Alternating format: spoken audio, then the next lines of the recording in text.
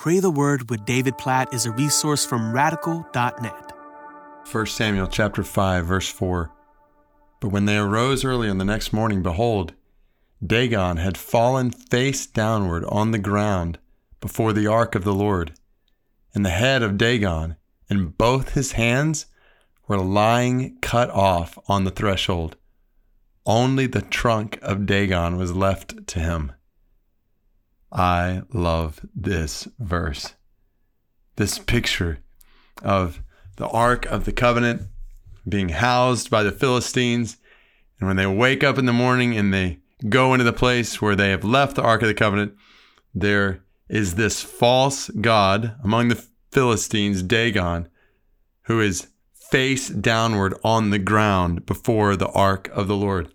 And the head of Dagon is cut off, and his hands are cut off. Only his trunk is left.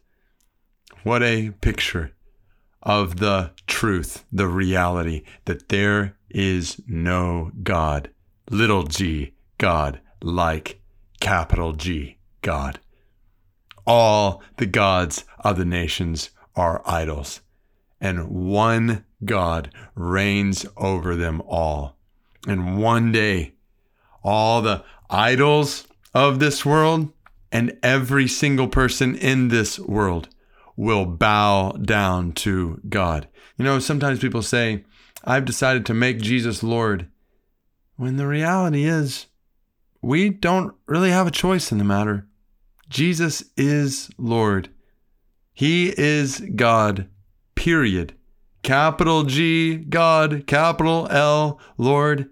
And one day every knee will bow before him and confess this reality. The question is, will we confess him as Lord now, or will we confess him as Lord when it's too late? 1 Samuel chapter 5, verse 4 is a reminder to us all in a way that leads us to pray to the one God who reigns over all. So let's pray. Lord, there is none like you. You alone are God, and we worship you. All the gods of the nations are idols. They are deaf and mute. They have no power. So, God, we pray that you would keep us from all idolatry. Keep us from worshiping anyone or anything apart from you, from giving our affections or our devotion, for putting our trust in anyone or anything apart from you. You alone are worthy of all of our affections. We want to love you with all our heart, all our soul, all our mind, and all our strength. You alone are worthy of our devotion. You alone are worthy of our trust.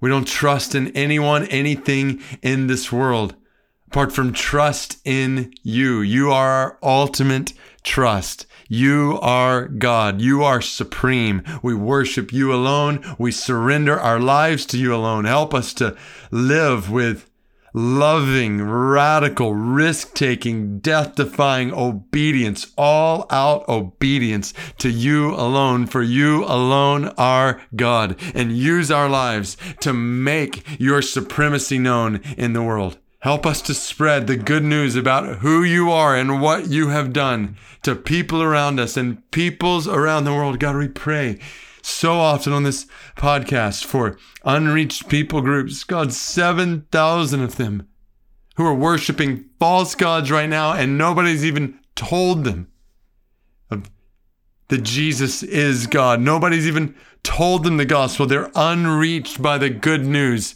of your greatness and your supremacy, Lord Jesus. We pray that you would change that and use our lives and our families and our churches to change that. Help us to make disciples of all the nations, that all the nations might know that Jesus is God. We pray all of this according to this glorious picture of your supremacy in 1 Samuel chapter 5, verse 4. In the name of Jesus, the one and only God, we pray. Amen.